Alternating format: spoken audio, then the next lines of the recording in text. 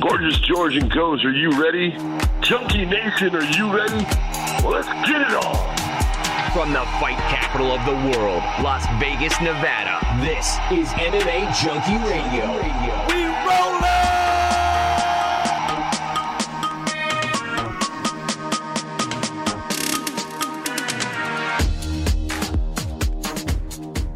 What's going on, everybody? Gorgeous George and Goes reporting for duty here on a Wednesday night for your Thursday morning delivery. Second show of the week. Excited to spend the next hours with you as we discuss the latest in mixed martial arts.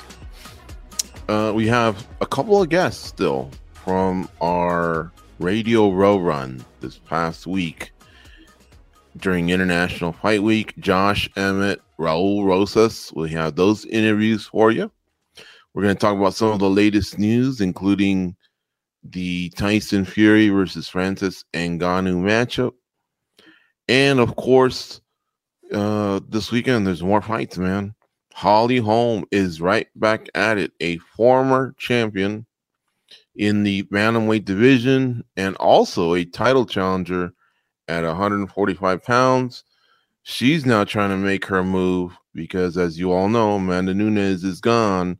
And so we have a vacancy there at 135 pounds, and I guess technically at 145 pounds. But we're worried about the bantamweight division right now. She takes on Maida Bueno Silva in the main event of UFC on ESPN 49. And we'll be right back to get this whole show started.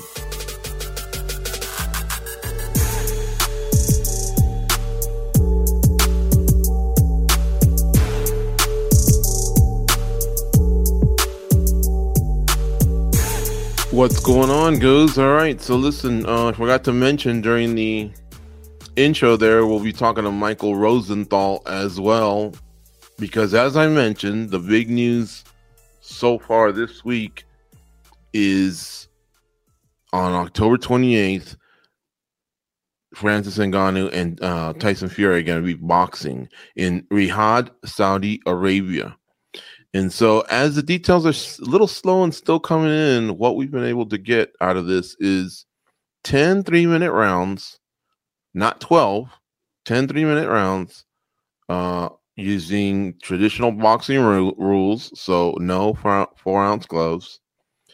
And yeah, I mean, our guy, Francis Ngannou, kind of got what he wanted. A big payday versus the top heavyweight boxer in the world in Tyson Fury. Your reaction, Goes? Well, I think he won. You know, I think if he just would have landed the fight with Tyson Fury, we would have all went, wow, you know, hats off, salute. But on top of that, he was able to, you know, land the deal with the PFL in the manner in which he landed it. It's not just I'm fighting for PFL. You know, he's got roles in there. I think this dude, I think he hit a 10, man. I mean, pretty much everything he wanted, he got. Mm-hmm.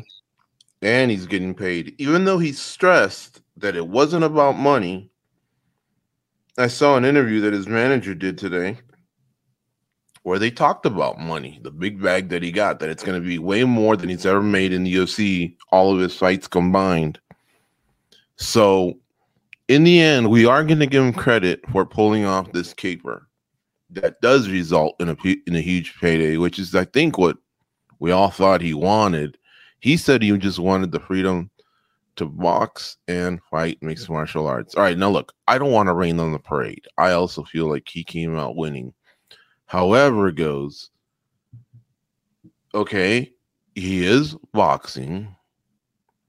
And he's boxing Tyson Fury for a lot of money, which, again, he said isn't really his main motivator. But not being in the UFC, let's just focus on that. You're in PFL, but you're not in the UFC. Doesn't that still sting a little? No, because what more could he have reached? He was the heavyweight champion. He cleaned, well, I don't know if you could say he cleaned out the division, because in heavyweight, there's just always somebody there. Mm-hmm. But at the time he walked away, there was no doubt he was the top dude. Yeah, I mean, he did have the one title defense against Cyril Gane. It would have been nice to see him deal with Sergey Sergey Pavlovich, and it also would have been nice to see him fight Stipe Miocic a third time to settle the trilogy, and it sure would have been nice to see him versus John Jones. Now, the John Jones one I think makes sense. That one I can give you. Pavlovich, it wasn't until the last fight where I think we were all like, wow, this guy is something. And Stipe Miocic was a fireman when he left. You know, like they had already, in a way, he helped him settle that. He just wasn't in the public light. So, but yeah, I mean, John Jones, that would be nice. But I don't know that it keeps him up at night. I know, that's true. I don't know. I'm happy for him. Look, dude, I really am happy for him. But I just thought he really had a chance to cement something in MMA, which is the greatest heavyweight of all time. I think he had a chance. If he beat Jones, if he settled the trilogy with Miocic, and if he beat the rising up-and-comer Pavlovich, I think it would have been pretty historical because he would have tied Miocic for 4 title defenses. Sorry. Yeah. Miocic. He would have beat the GOAT in John Jones. And I think John Jones would have been a stadium fight. And I think one of those would have been in Africa. Now, again, he's going to Saudi Arabia. He's going to box. I don't think I'm going to try and even convince you that it's going to be a great boxing match. I really don't think it's going to be. I think Francis is going to swing pretty hard. And, maybe something lands. But I don't think it's going to be too exciting for too long. I think after a while, the other guy is just going to be too talented and he'll run away with it, right? I don't know if he'll knock him out or just outpoint him, right? I just don't expect too much. But the one thing about heavyweights is that power. That power kind of offsets everything. But I was thinking about it. I've been thinking about it since the news kind of broke these last few days, and I'm still just wondering if there isn't something there that isn't being left behind. I mean, I know he can go to PFL. I get it, man. I know he can fight Verdum or someone, but I still think that right now, like, all respect the boxing, but it just seems like the UFC is it when it comes to combat sports. And being the heavyweight champ, man, if you can have a run of that for like 3 years, just being the guy, I feel like he might have missed out on that. Maybe, but I mean, I just think he hit the pinnacle there.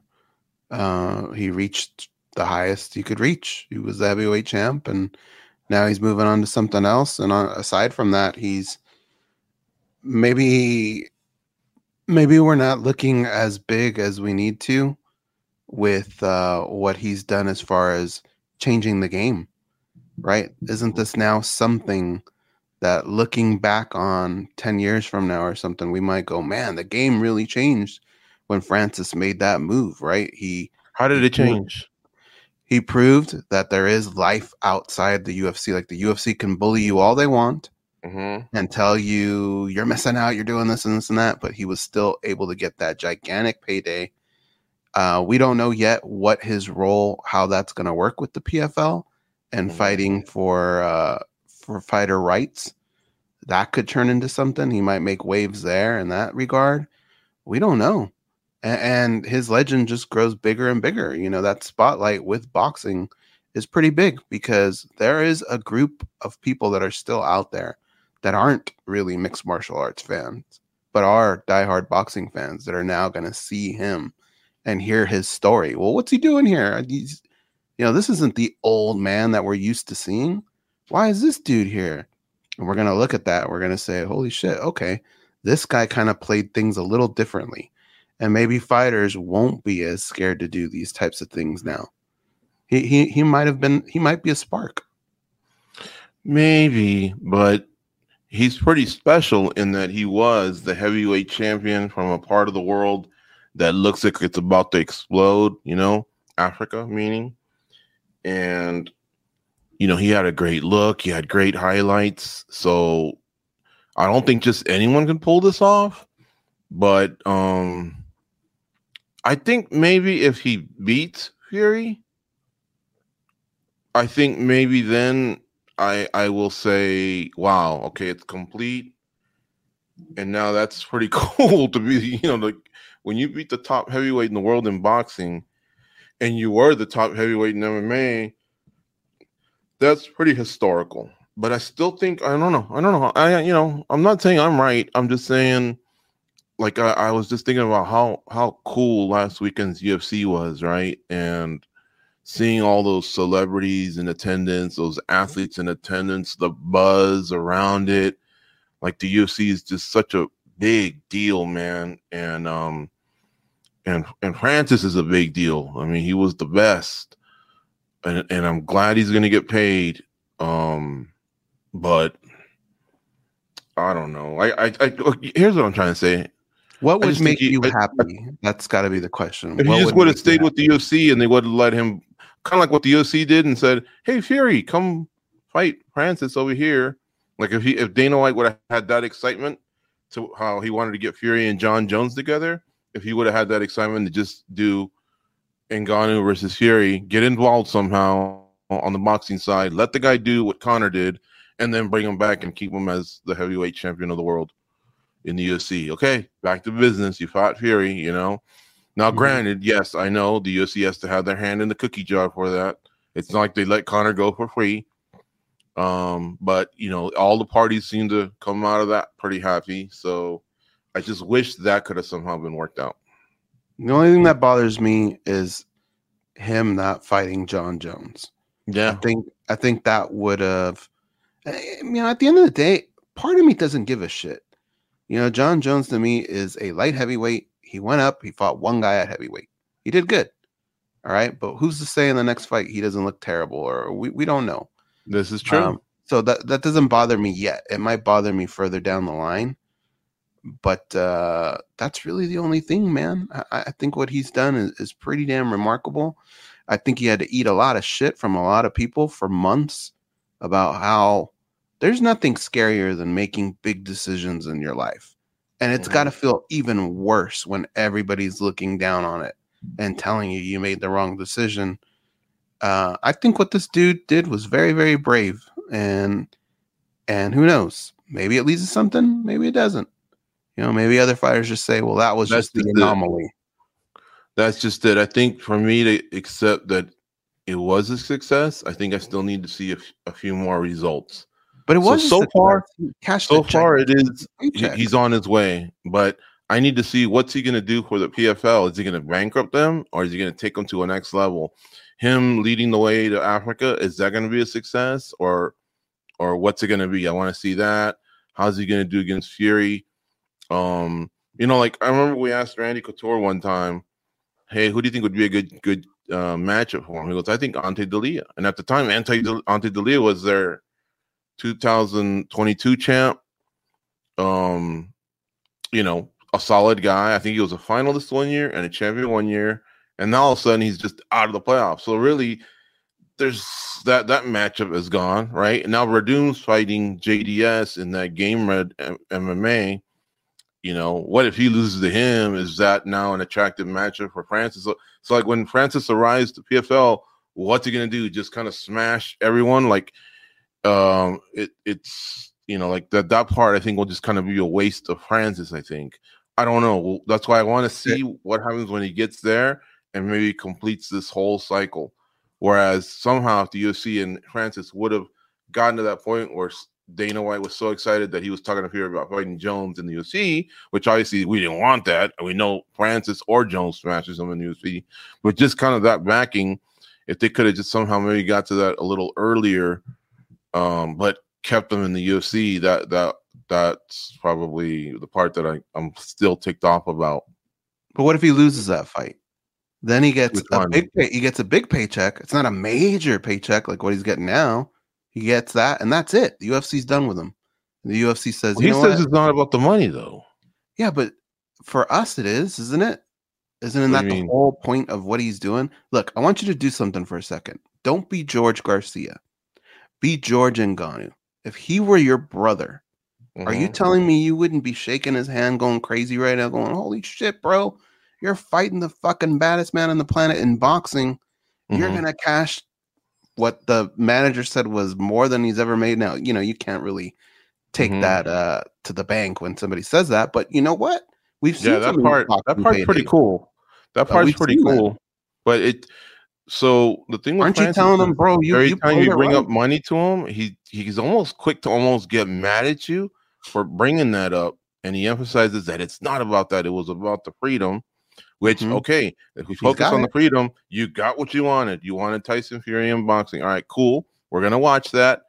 I don't think it's gonna go good. But let's say I'm George Ngannou. Yeah, I'll stand by my brother and go. He's gonna get him. He's gonna pull it off. But I just don't think it's gonna go good.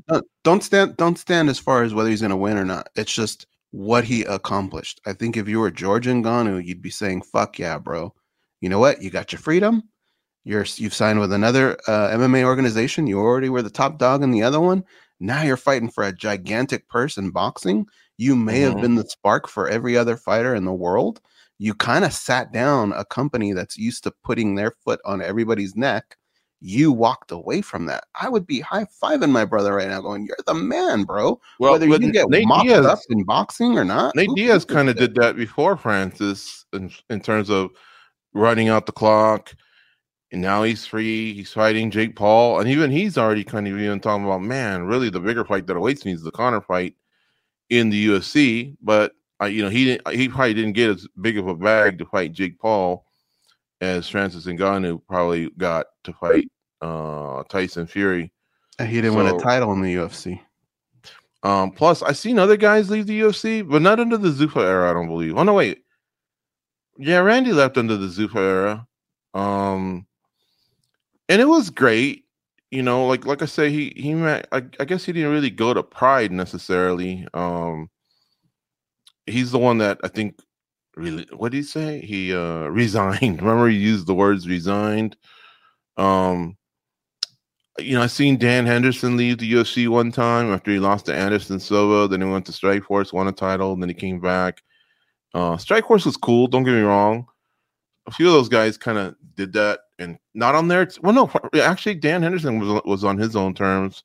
So but I don't know. We'll see. I guess I'll be even more impressed in about a year.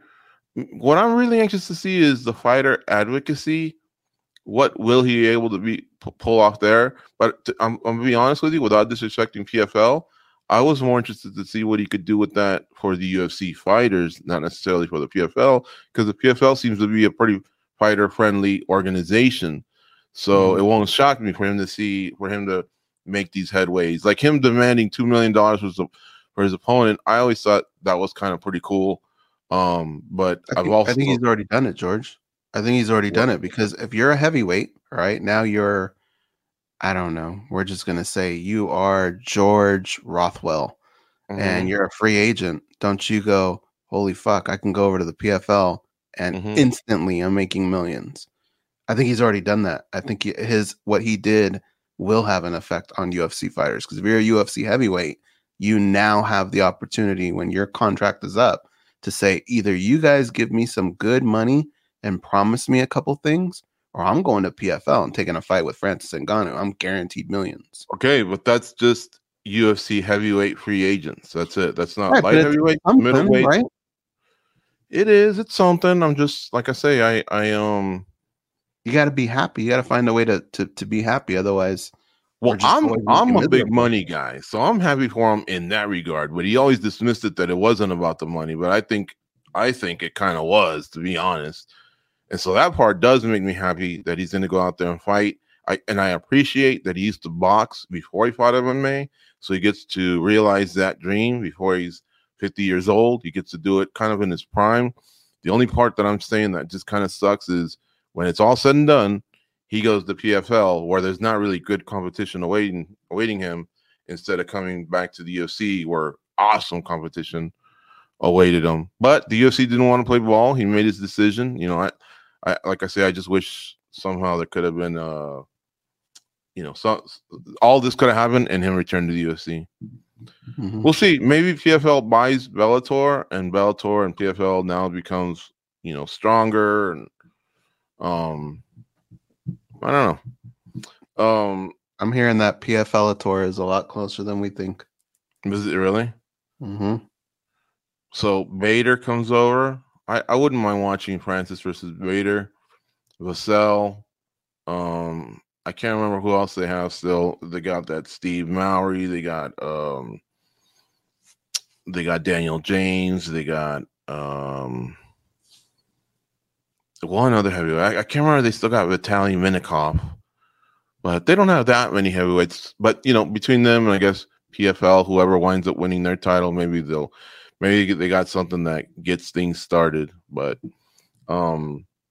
that payday is pretty impressive. Well, no, I don't know what it is, but according to Markel, his manager, Markel Martin, I believe his name is, he's going to make more in this fight than he did in any of his fights or all of his fights in the UFC combined. So I guess for some reason I just think 20 million is probably what he's going to make. That's just my guess. Oh, I think it's going to be way more than that. Really? Yeah. I think it's going to be a lot more than that. Well, how much do you think it's going to be?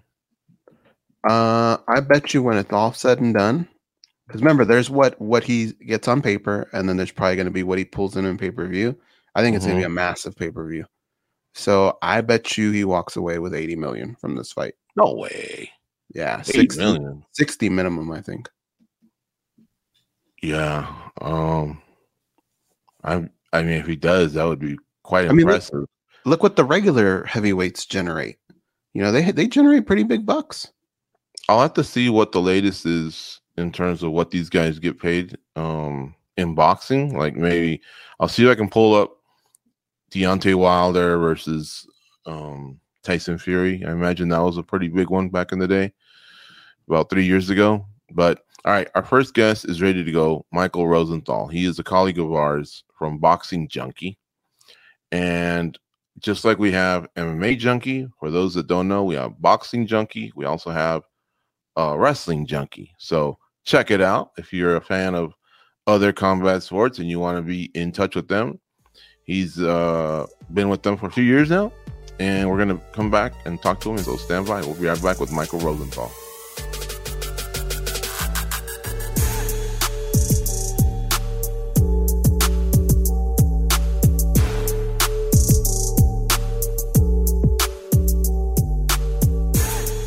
What's going on, Junkie Nation? Gorgeous George and Goes, always delivering the big names in combat sports. Our colleague Michael Rosenthal joining us here from the Boxing Junkie side. We're going to discuss Fury versus Ngannou, which just got signed a few days ago. Welcome back, Michael. How are you? Good. Pleasure to be with you guys, as always. All right, thank you. The pleasure's ours. And so what did you think this whole time as this fight was slowly, possibly developing? Was this something you were pumped up about at all, or was it something that just, I guess, is more of a sideshow or whatever, however you might want to describe it? Yeah, if you want to word it that way, that's exactly what it is. It's a sideshow. But it's a big business sideshow. As a boxing fan, I'm disappointed. Here's a guy, Tyson Fury, is at the peak of his abilities. He should be fighting the best heavyweights in boxing, not fighting crossover guys. But from a business standpoint, I get it. Like I keep saying, from that side of things, it makes a lot of sense. Then they're going to make a fortune. But from a competitive standpoint, it's kind of ridiculous, really. But I think most fans, whether they're boxing fans or MMA fans or a combination of both, they're pretty savvy. I think they know. I think they just see it as a fun fight. And if you don't get that it's a boxing mismatch, then hopefully you'll get it before the fight. A couple questions here, and I know that the details are a little scarce. We're hearing 10 3-minute rounds, and then as far as whether it's a professional fight or exhibition, we're still not sure. But really, does that only just boil down to whether Ngannou can get a ranking so that he can win the title, or because the money's the money, right? I hadn't thought about the title, to be honest with you. That's an interesting concept. And I also sort of couldn't figure out whether it was an exhibition or a real fight. I kind of assume it's a real fight because they didn't say otherwise, but I don't know that. In boxing, it doesn't matter if you're ranked. If you beat the champion, you're the champion. So if this is a real fight, and that's really crazy, actually. I hadn't thought about this. And Ngannou manages to beat him somehow. I guess he's takes his title. That's what, I'm going to have to really look into that after this podcast and figure that out, to be honest with you. Does it have to be so? Championship fight doesn't have to be 12 rounds either. It can be 10. I'm sorry. Yeah, it does. It's supposed to be 12 rounds. So yeah, it does have to be 12 rounds. So this one's definitely 10 rounds. Yeah, it's 10 rounds, 3 minutes, and he has no professional boxing matches, so he hasn't gotten a ranking yet. And so that might preclude it from being a championship fight. Maybe that's their way around it. Because they could now. I guess they could make it a real sanctioned fight, but it wouldn't be for a championship. It has to be 12 rounds. October 28th in Riyadh, Saudi Arabia. I guess. Why do you think Fury can't just? I mean, there's a nice circle of heavyweights available for him. I don't remember all their names, but I think there's Usage, and I know he's done Wilder a few times, and the other Brett, Anthony Joshua, and Ruiz. Like, why couldn't he somehow stick to that? Like, we kept hearing him attached to other names, which made this fight unlikely. And then, but I know he's even entertained retirement. But what's kind of been going on over there in that regard? This is kind of a larger problem in boxing. I think when guys get near the top, they have their demands. They have their idea of what they're worth, and then they make those demands during negotiations. And a lot of times, they just can't, find a meeting point. That's why it took several years for Terrence Crawford and Errol Spence to be made. That's why it took so long for Mayweather and Pacquiao to be made. It's all just the negotiations, and guys just don't want to budge. And Fury's got a ton of leverage. He's the guy at heavyweight. Some might argue that Usyk's the best heavyweight. I don't think he is. But Fury's still the guy, in terms from the business side. And so he's demanding what he's demanding, and guys either accept it or they don't. And I guess they just haven't. But you mentioned Anthony Joshua. The talk is that Fury might fight Joshua at the end of the year. So it looks like that might happen. That would be an enormous fight in boxing. Yeah.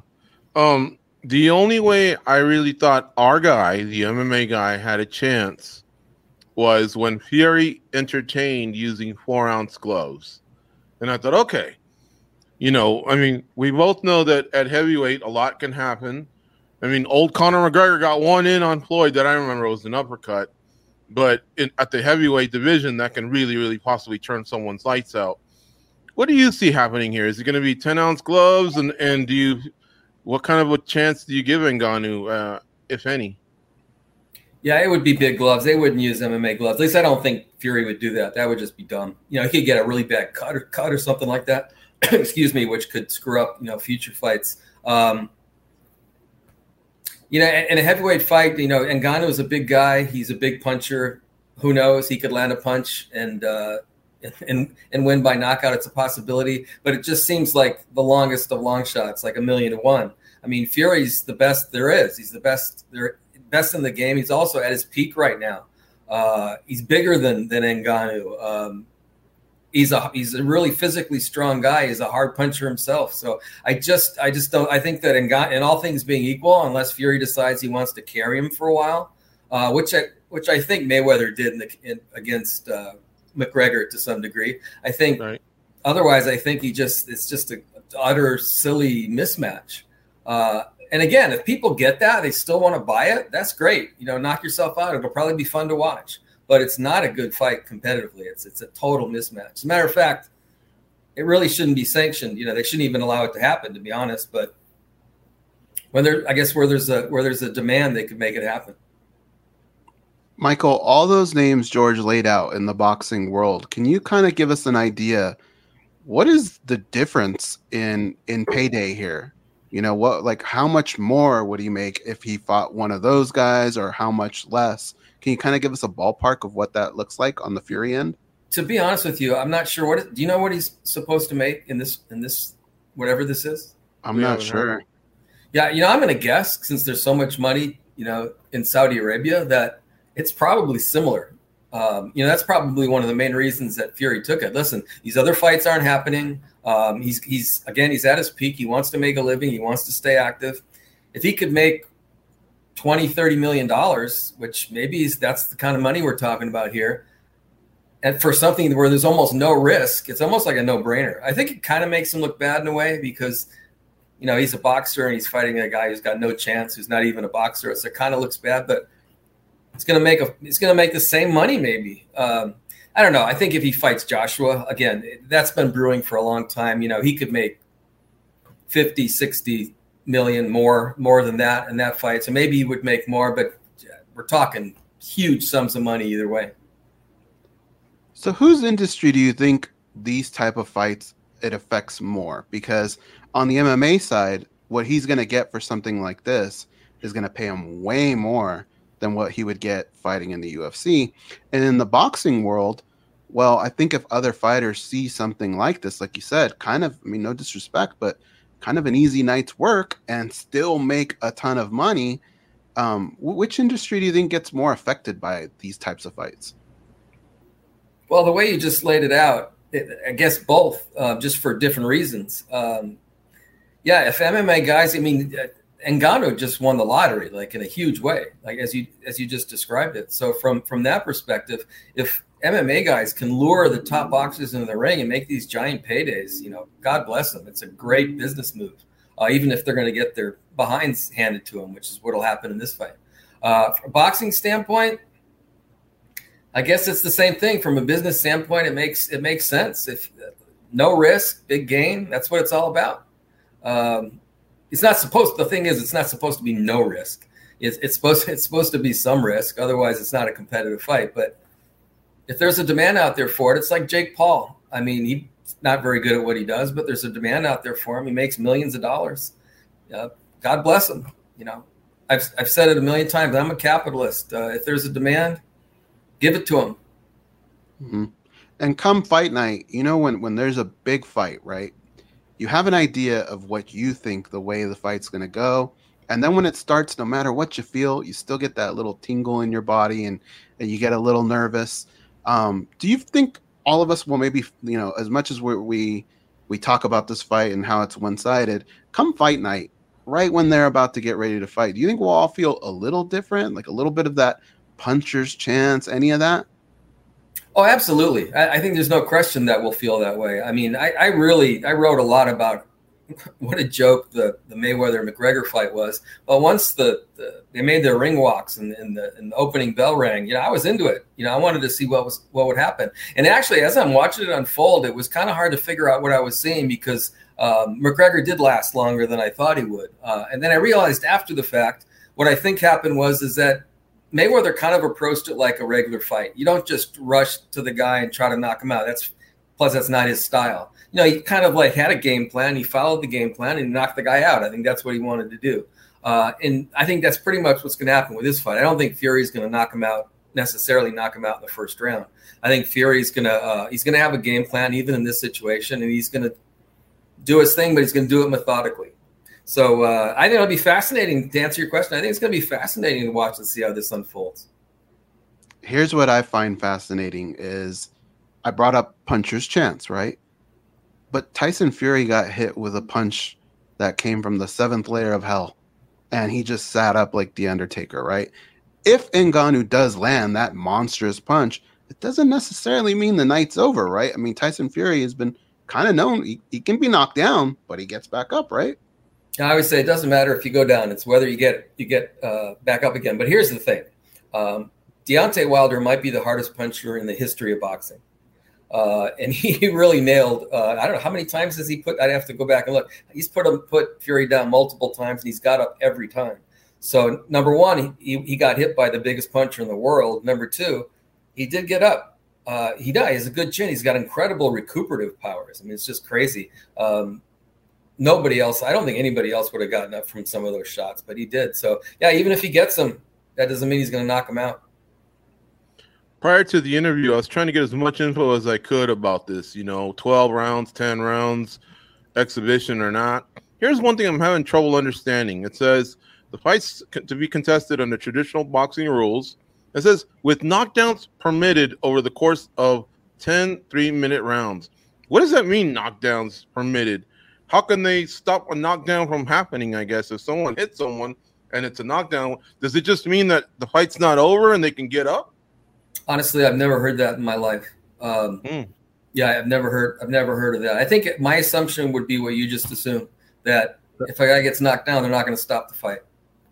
Very strange wording. It almost makes me think that a non-boxing person sort of put those rules together. It was on an MMA website, so there's a good chance that's exactly what happened. All right, last question. Since we have you, one of the big boxing matches that we've anticipated for a long time, Errol Spence and Terrence Crawford is coming up. Give us your thoughts on it, whether it's a breakdown or just the magnitude of this fight. This should be a really, really good one. And it's, I think we're less than a month away, just a couple weeks away, if I'm not mistaken. July 29. Yeah, it's a fabulous matchup from a competitive standpoint. I mean, I have Crawford number 1 pound for pound, and I think I have Spence 4. So you don't usually see guys that good facing each other in the ring like this. For hardcore fans, it's just heaven.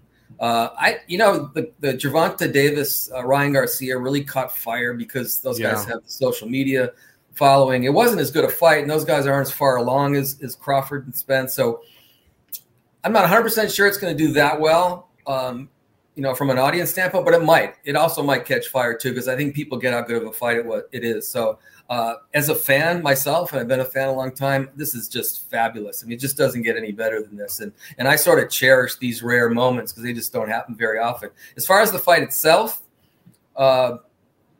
it's like a 50-50 fight, which is part of the reason that it's so fascinating and so exciting. But I'm a Crawford guy. I think Crawford still is probably the best fighter in the world.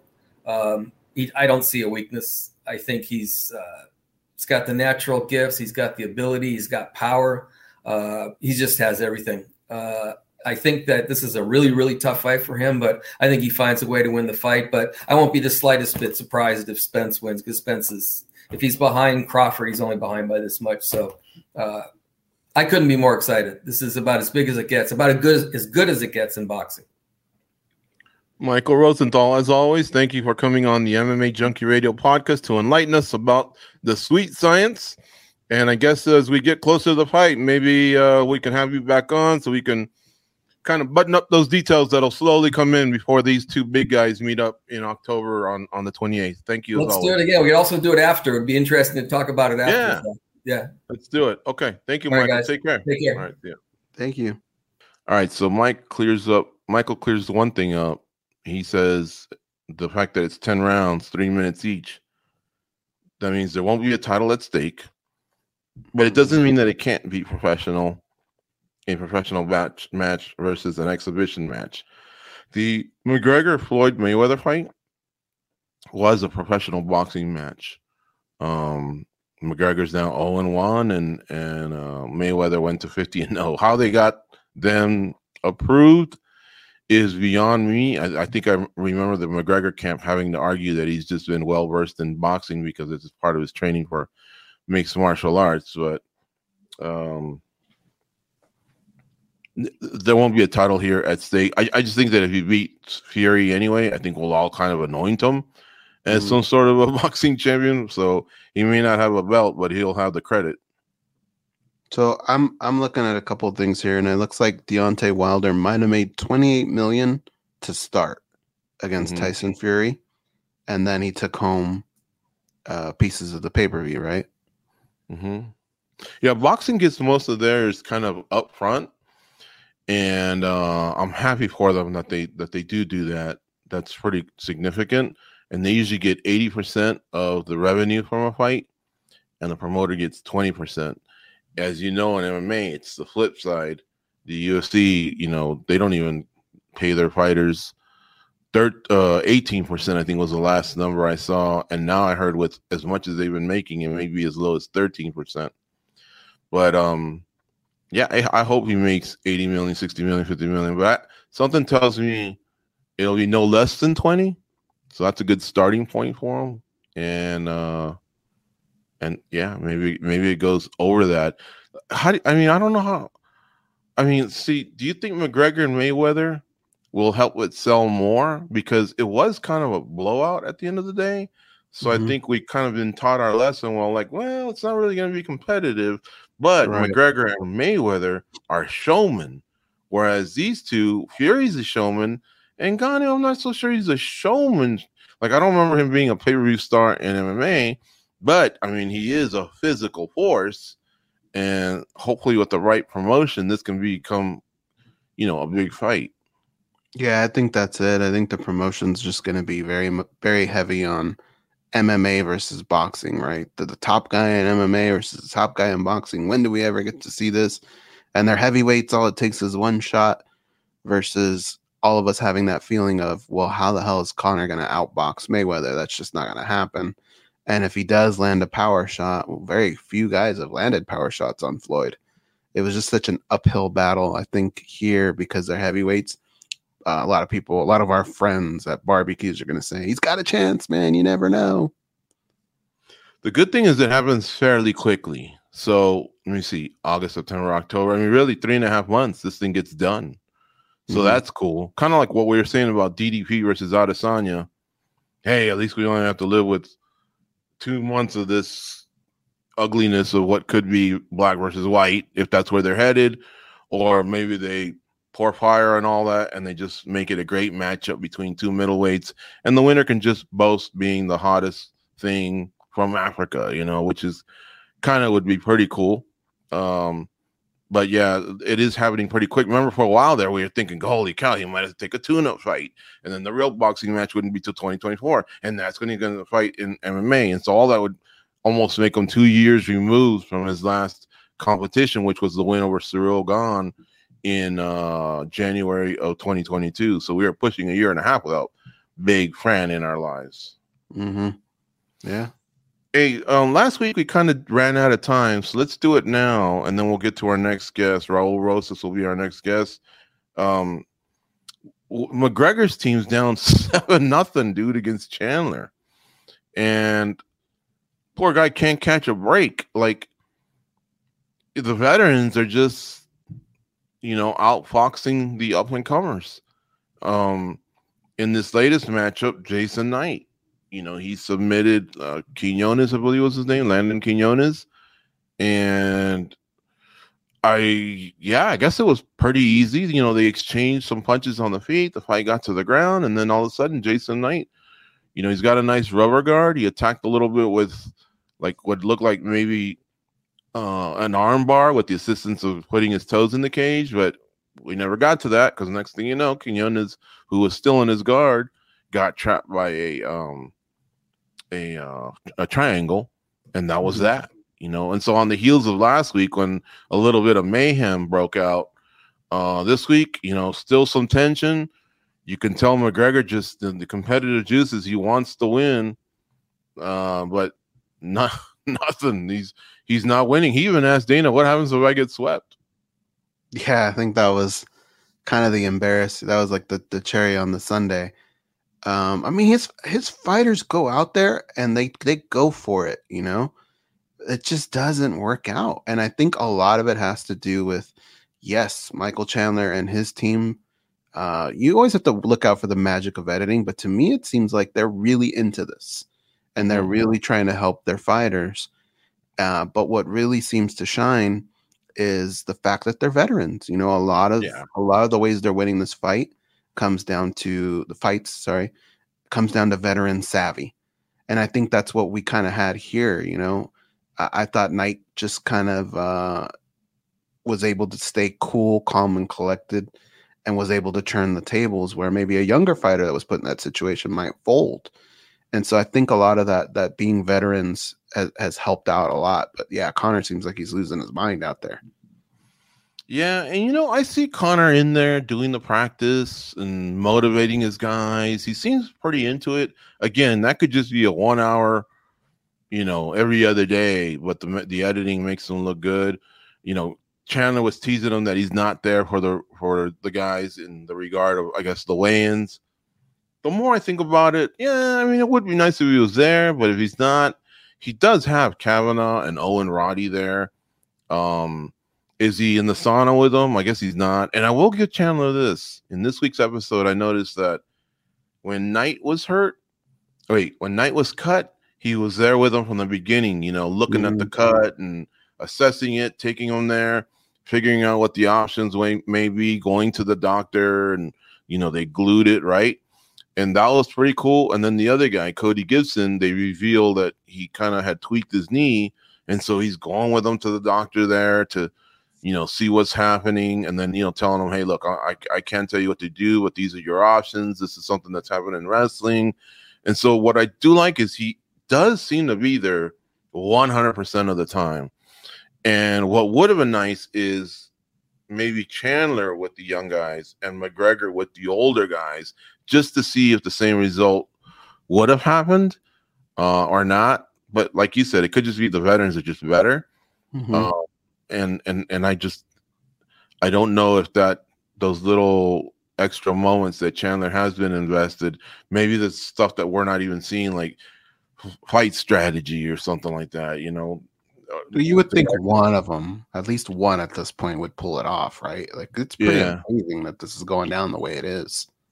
I remember it being 7-0 one time, and I think it finished 7-1. I think it was Rampage and Rashad or something like that. It was. I know they haven't had the clean sweep, but I think they've had a 7-1.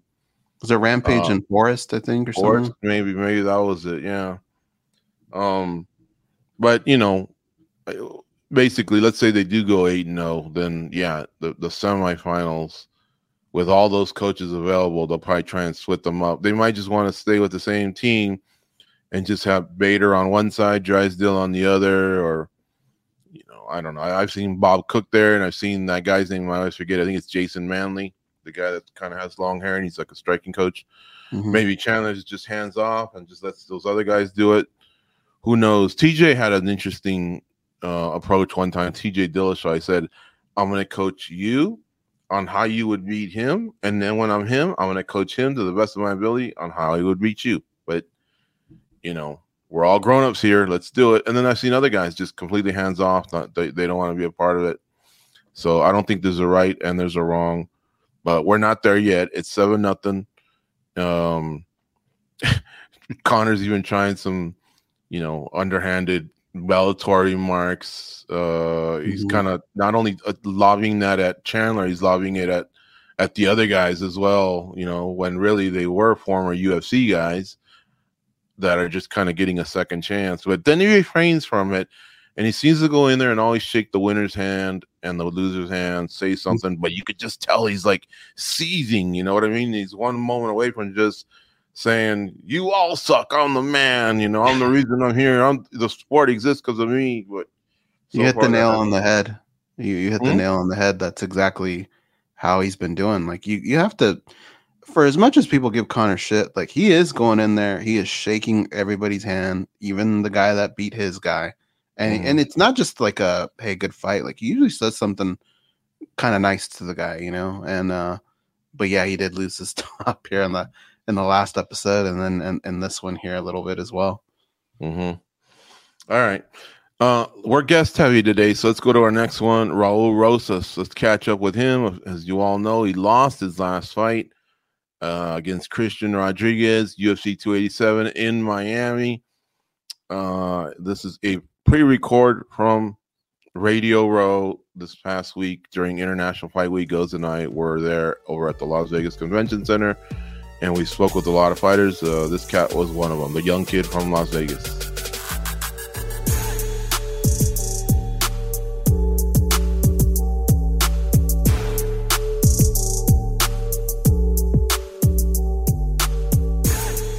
Going on, Junkie Nation? Gorgeous George and Goes always deliver the big names. Today we get to talk to Raul Rosas Jr.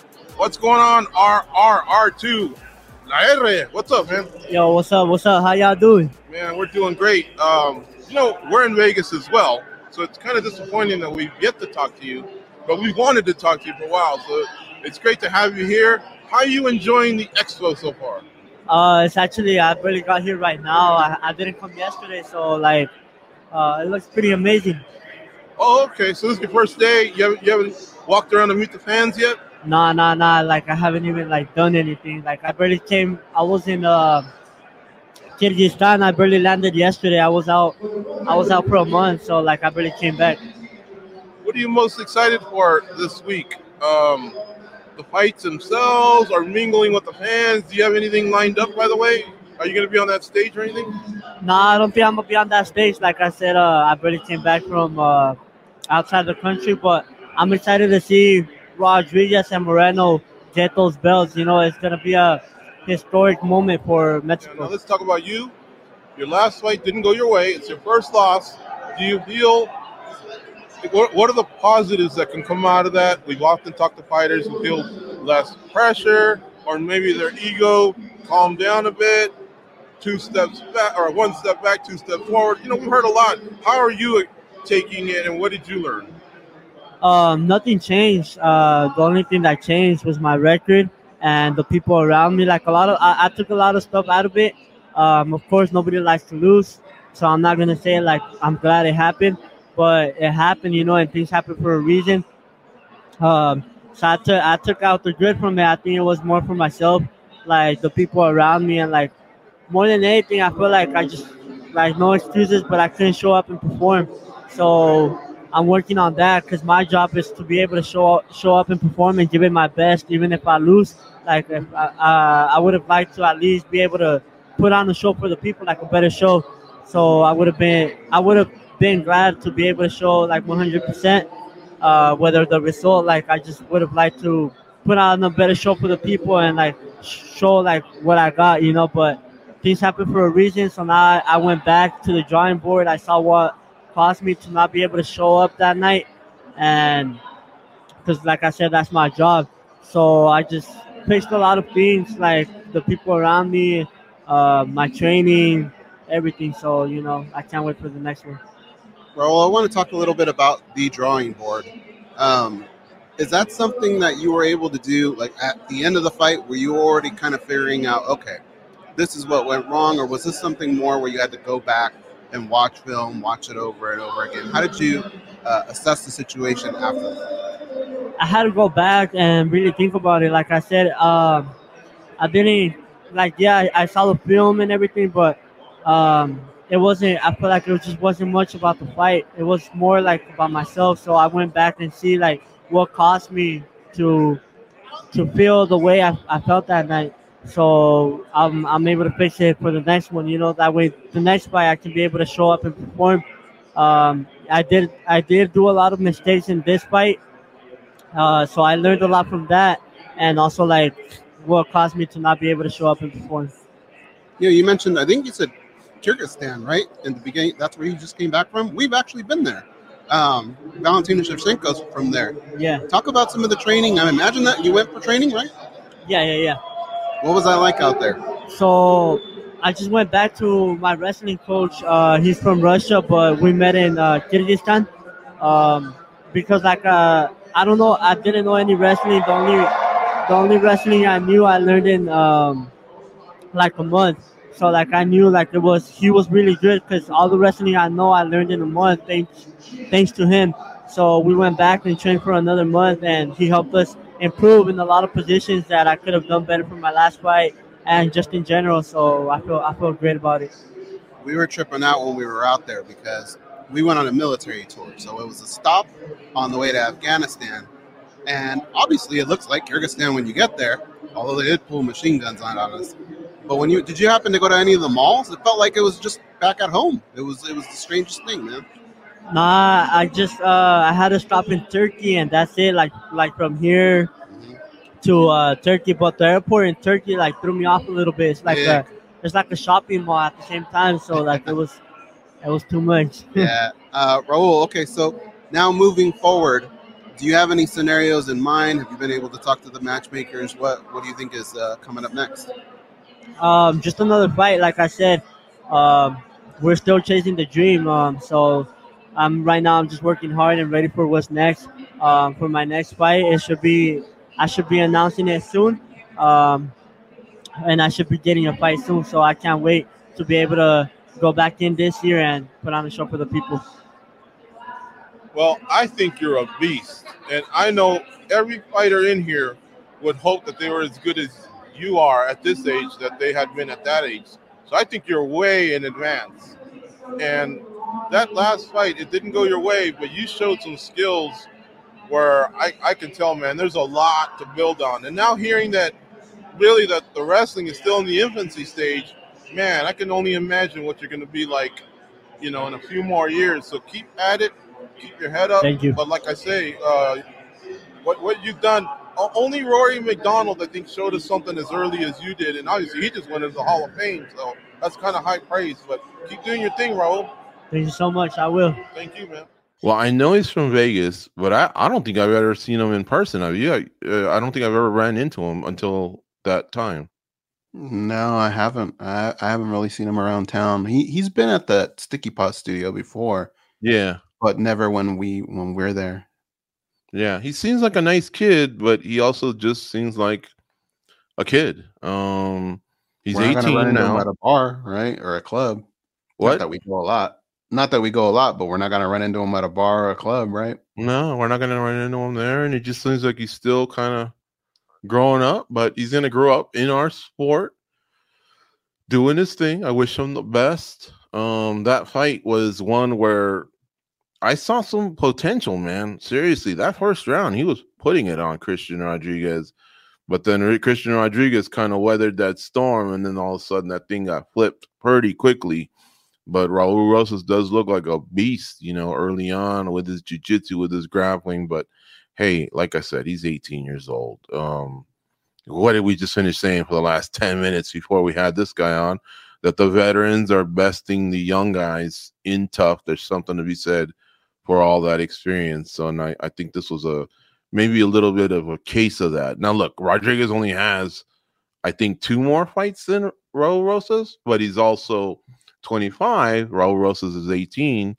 And so there's a little bit of that maturity, you know what I mean? A little bit of that man strength that one guy could have over someone else. Mm-hmm. Yeah, that's true.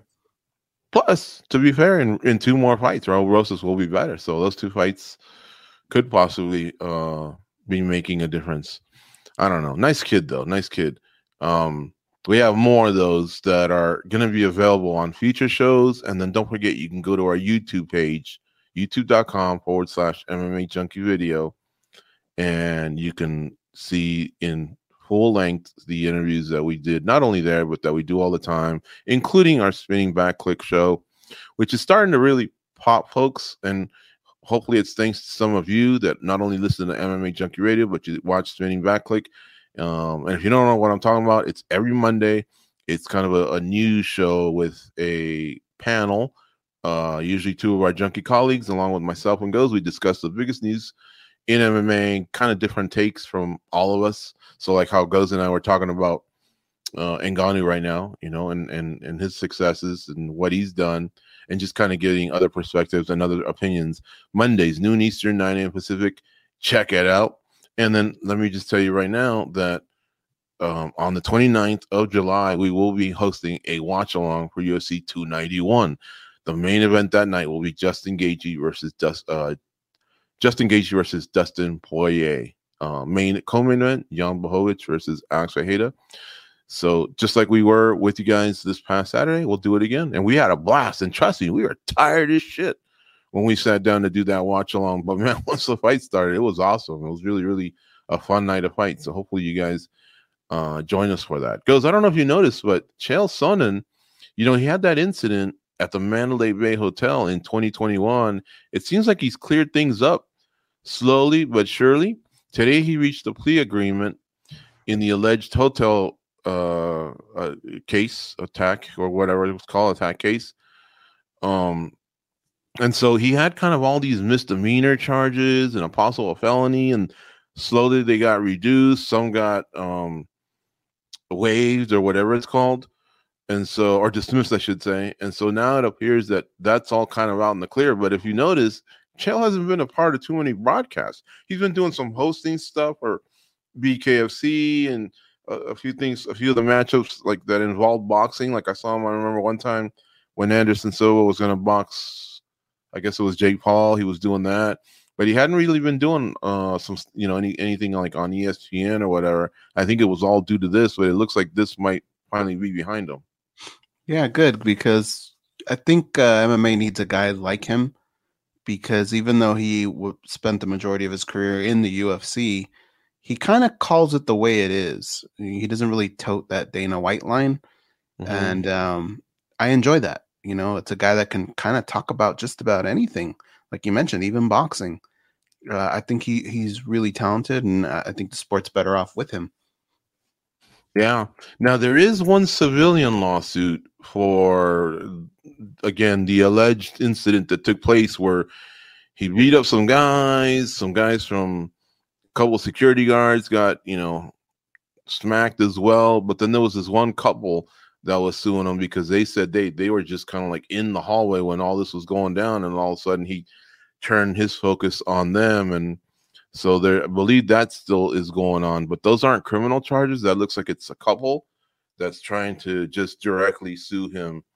And so I guess, I don't know if that's still ongoing or where it's at, but at least as far as the other stuff, it looks like he's kind of cleared a lot of it. There is a fine he's going to have to pay, but he might be nearing the end or maybe nearing the end there. Now, he hasn't spoken too much about any of that. So I don't know if he will or just kind of leave it be, but it's pretty big news because, again, Chael's been a very polarizing figure in our sport, one of the greatest heels ever, if not the best heel ever. And basically what he did to make the figure of Anderson Silva even bigger is kind of what Conor did to make Jose Aldo, he provided a rivalry there, and it, even though Anderson bested Sonnen, Conor kind of got over on Aldo. And so that's kind of a little bit of a blueprint of what you might see nowadays, where someone's poking at the other guy, but in reality, they're doing them some good. They just don't realize it at the time. Anderson used to hate Chael, and now you can see them kind of hug it out and realize, okay, we made a lot of money together. I guess we saw a little bit of that with Colby and Kamaru as well, most recently. Yeah, the dude, he's definitely left his mark on mixed martial arts, and kind of, in a way, you could say he's changed the game, right? You could look at maybe a guy like Conor McGregor and say maybe he took some cues from a guy like Chael Sonnen. Yeah, exactly. And like Ghost says, you can get a lot of it. Go to Chael Sonnen YouTube. He's got a YouTube page where he kind of does these like 5 to 10-minute videos on different subjects. He's actually pretty much given Francis Ngannou a lot of props and praise, as has Daniel Cormier, almost apologetically, because they thought things weren't going well. And look, a lot of us didn't think that. But yet he's kind of just saying, hey, look, looks like this guy gives the W. All credit to him. Okay, lastly goes just a couple more things. How about, did you see Israel Adesanya and Alex Volkanovski? It looks like they flew to Lake Tahoe and they've been training with Zuckerberg. Israel Adesanya had a great post. He said, training to whoop 2 South Africans. And yeah, Elon Musk is from South Africa. And as you know, Israel Adesanya looks like he's next for DDP. But did you happen to catch that?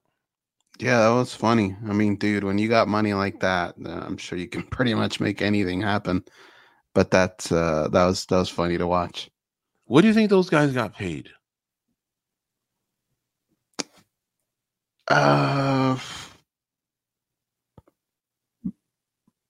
Maybe 20 G's or something. Really? Oh, I thought you were gonna see something bigger than that. Well, because the thing is, I so off the record, I've heard some of these paydays that some of these fighters get to go out and train with the sheiks and stuff like that, right? Those numbers are way higher than what I just said right now. But this was just one session, right? Like I think they were only there one day, so I would think something like that, maybe even a little lower. See, I was thinking more because, like, I think the Encore hosted one of the post-fight parties. I think it may have been Volkanovski or something. I could see them maybe getting like 50 to 100,000 just for that. And so for these guys to like, hey, I just want a title. Like, I want to fight, go back to Australia or spend some time with my family. I think this guy had to at least throw in 6 figures at them, 100,000 each. Now look, he doesn't have to because he's Mark Zuckerberg. And so for them, they're probably like, dude, I'd just like to be pals with this guy. Yeah. So maybe it wasn't that high. I don't know, but I was gonna say no less than 100,000. Mm-hmm. Oh, yeah, that's what I was thinking. Was maybe there's also that other side that you just kind of want to rub elbows with a billionaire, right? Mm-hmm. Let's get to our next interview. Josh Emmett. He just came off a huge fight with Ilia Topuria. And yeah, the judges' scorecards almost make it sound like it was one-sided. And look, at portions of the time it was.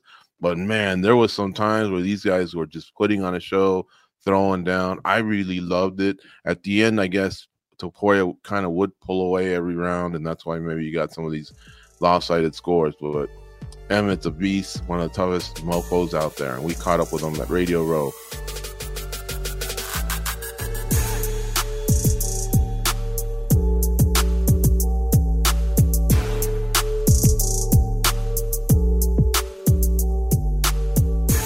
What's going on, Junkie Nation? Gorgeous George and Goes, always bringing you the top stars in the sport of mixed martial arts.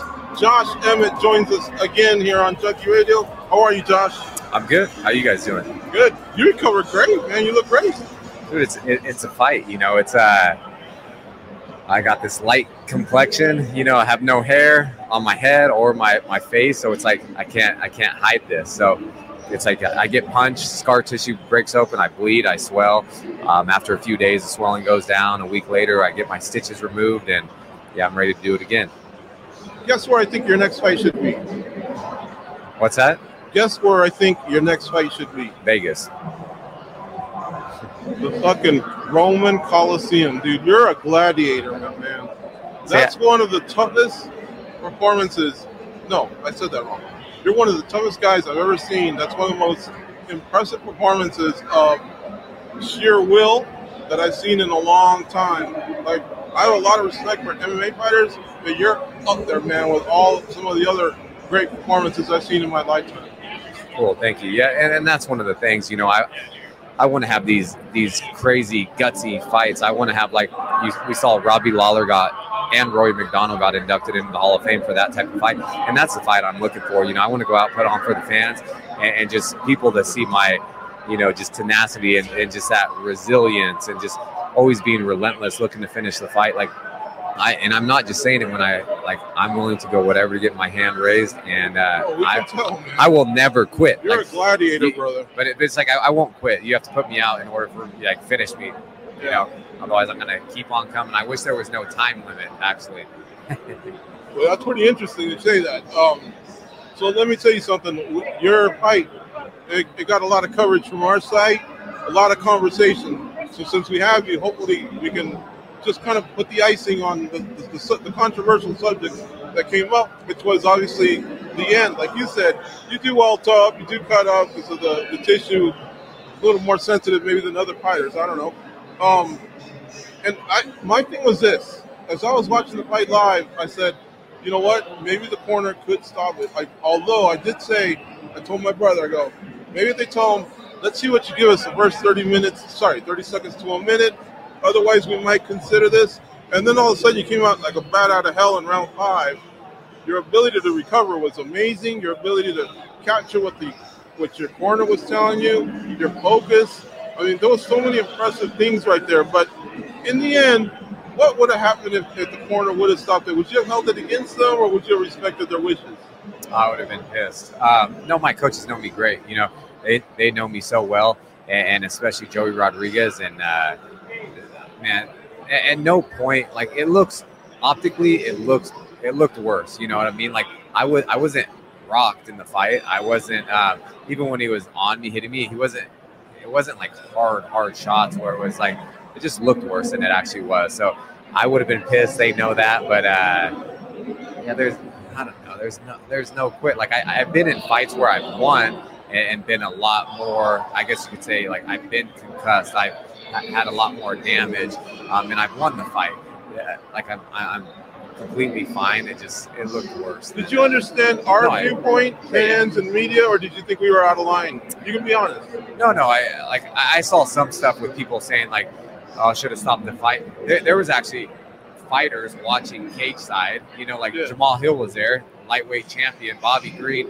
I was just talking to Bobby back, and he's like, "Man, you were right in it the whole time. Like we thought it was a lot closer. I thought the fight was closer than the judges scored it. I didn't So agree did with we. the 10. I didn't agree with the 10-7 round. This is one of the greatest fights I've seen, man. Seriously. Okay, thank you. I didn't agree with 10-7 round. I just thought it was closer, except the fourth round. I was physically pissed, or not physically. I was just pissed, and that's why I was walking around like saying like, oh fuck, because I knew it was like probably a 10-8 round, just because I got dropped and he was on top of me. So I was more mad about that because I knew it was I thought it was a closer fight, 1 through 3, and then I know I'm like fifth round. I have Danny, and they're just, hey, go out there and you got 5 minutes to finish this. Go out there swinging. They know I can finish the fight at any moment, and so I did exactly that, and it just didn't work out.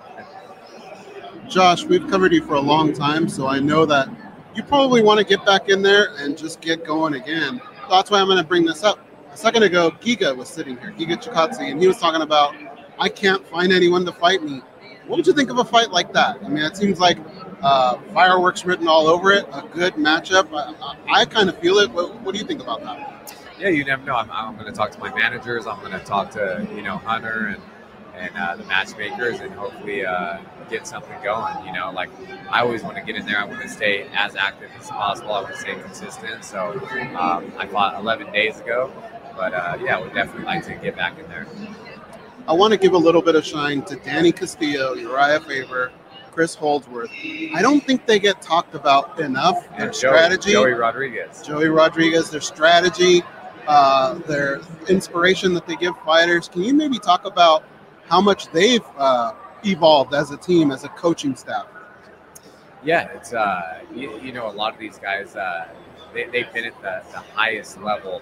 They're so good. They paved the way for us, and now just changing or pivoting and becoming coaches. And I feel like there's a lot of, you get coach of the year and all these type of stuff, but a lot of our coaching staff, they're not in this discussion, which I think they should be. Danny Castillo's in like everyone's corner. The guy's flying all over the world every week. And then Chris Holdsworth and Joey and Uriah, like they do so much, put in so much effort and time into the fighters, and it takes away from their life. They're missing like weddings, like birthdays, all these type of things, just so they can help us become successful. And I feel like they should be in the discussion for coaches of the year and stuff like that. So they don't get enough credit, but they deserve it, and I appreciate them so much. Josh, I feel like at this point in your career, you have every right to say, this is what I want, this is where I want it. If they go, Josh, what's your perfect scenario? What would you like to do moving forward? Do you have maybe like a location, a date, a time frame, something like that? Yeah, well, I kind of want to say local. I want to fight in Vegas. In December? It's a 50-minute flight, and unless I can fight at the Coliseum, like you said, I'll do that. That'd be a bucket list. But yeah, I want to make some money too. I want to negotiate a contract. I need to get back in the win column, but I want to make some money. And I want to stay consistent. And by the end of when I decide to hang up the gloves and retire, I want it to all be worth it. Just for all the, I put so much into this game, and so we'll see. I just got to talk to everybody, and we'll figure out what's next. Josh, one last thing. I hope you get all show money from here going forward. You deserve it, man. And it's your business whether you want to share if you do or don't. But I'm getting tired of seeing main events that go 5 rounds. Both guys should get their show money. Get it all up front. If they have enough confidence in you guys to put you there, then they should have enough confidence to say, well, this guy's he's not going to dog it. He's going to give us everything he has, which is exactly what you did, man. I hope you get show money and a lot of money going forward. Thank you. I agree. But yeah, we'll see. Thank you for the time. Thanks, guys. All right, so there you have it, folks. There's Josh Emmett. Seems to be in good spirits, and it doesn't seem like he wants to retire anytime soon. Even though, remember, he was taking those gloves off pretty fast that day, but I think he just wanted to, not relax. I don't know what you do after a fight, decompress, I guess, or just kind of move on from the fight. If you got to point me in the direction of a guy who is more positive than Josh Emmett. I mean, that guy, like, even at a time where, to be honest, like that yeah, he had his moments, but that he took a beating He really did. And he lost his status, right? Where he was. That's going to take time to build. But that dude was like happy, and he was, let's just get right back at it. Let's do it again. And we were all under the impression that maybe that could have even been it for him, you know? So I got to give that dude his props, man. Anytime I see him pop up on a sheet, a UFC bill, I'm down. I don't even really care who he's fighting. And that's the way he wanted it, folks. He wanted to fight in round 5, and that's why he came out like a bat out of hell.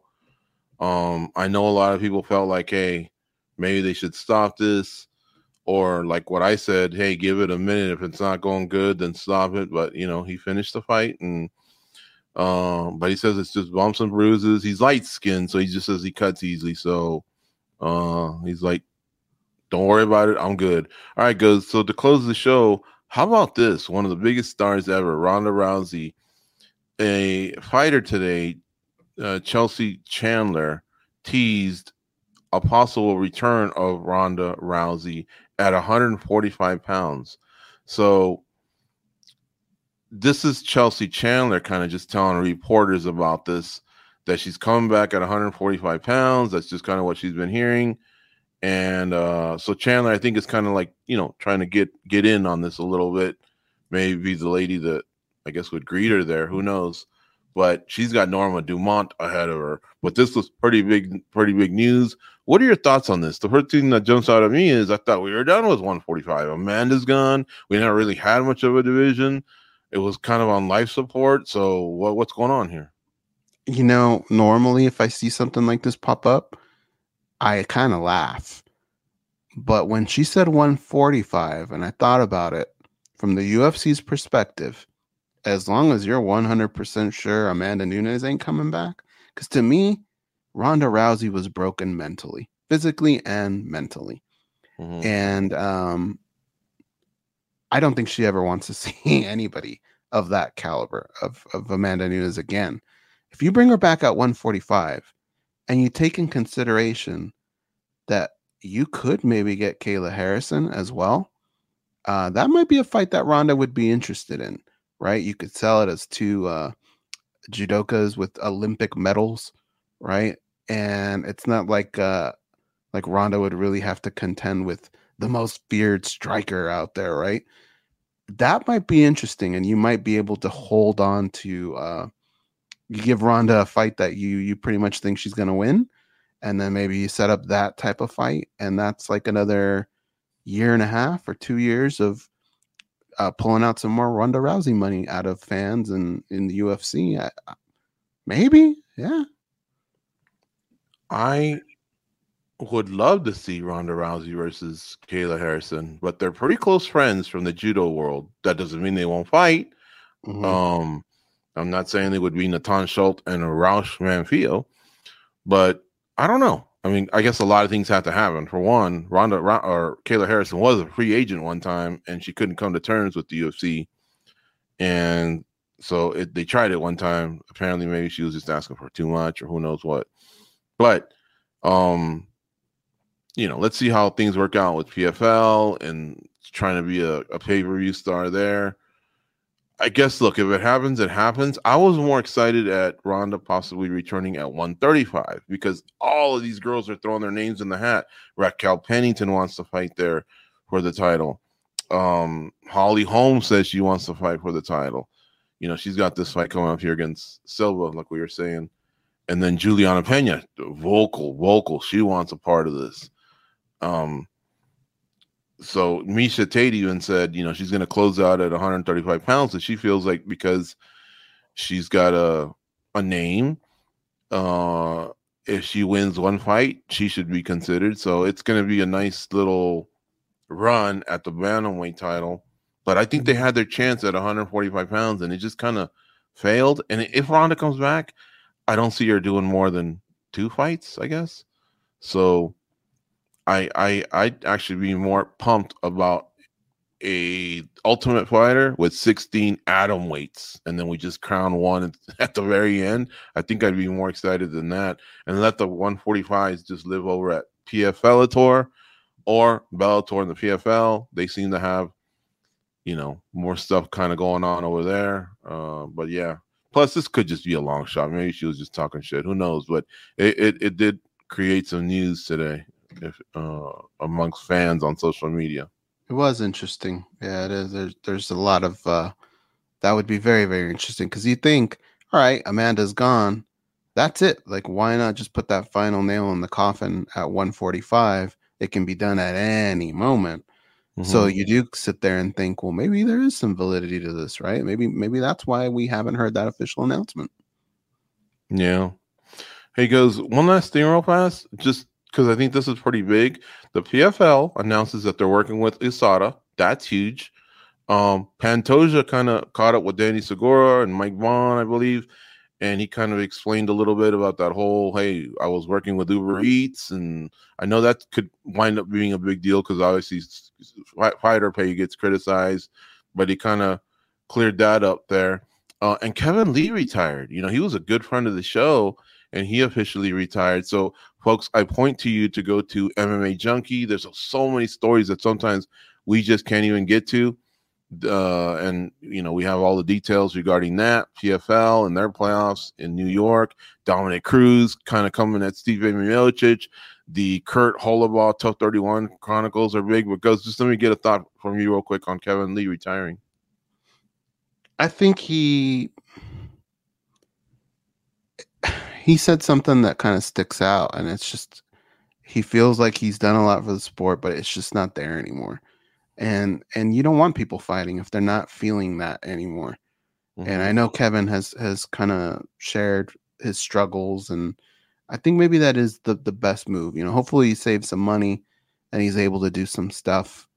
But I do think MMA took a good chunk of him, and hopefully he can kind of rebuild his life a little bit and his confidence, and who knows what he'll do next. But yeah, I mean, if he said, hey, I'm sticking around for another one, I wouldn't have any problems with that.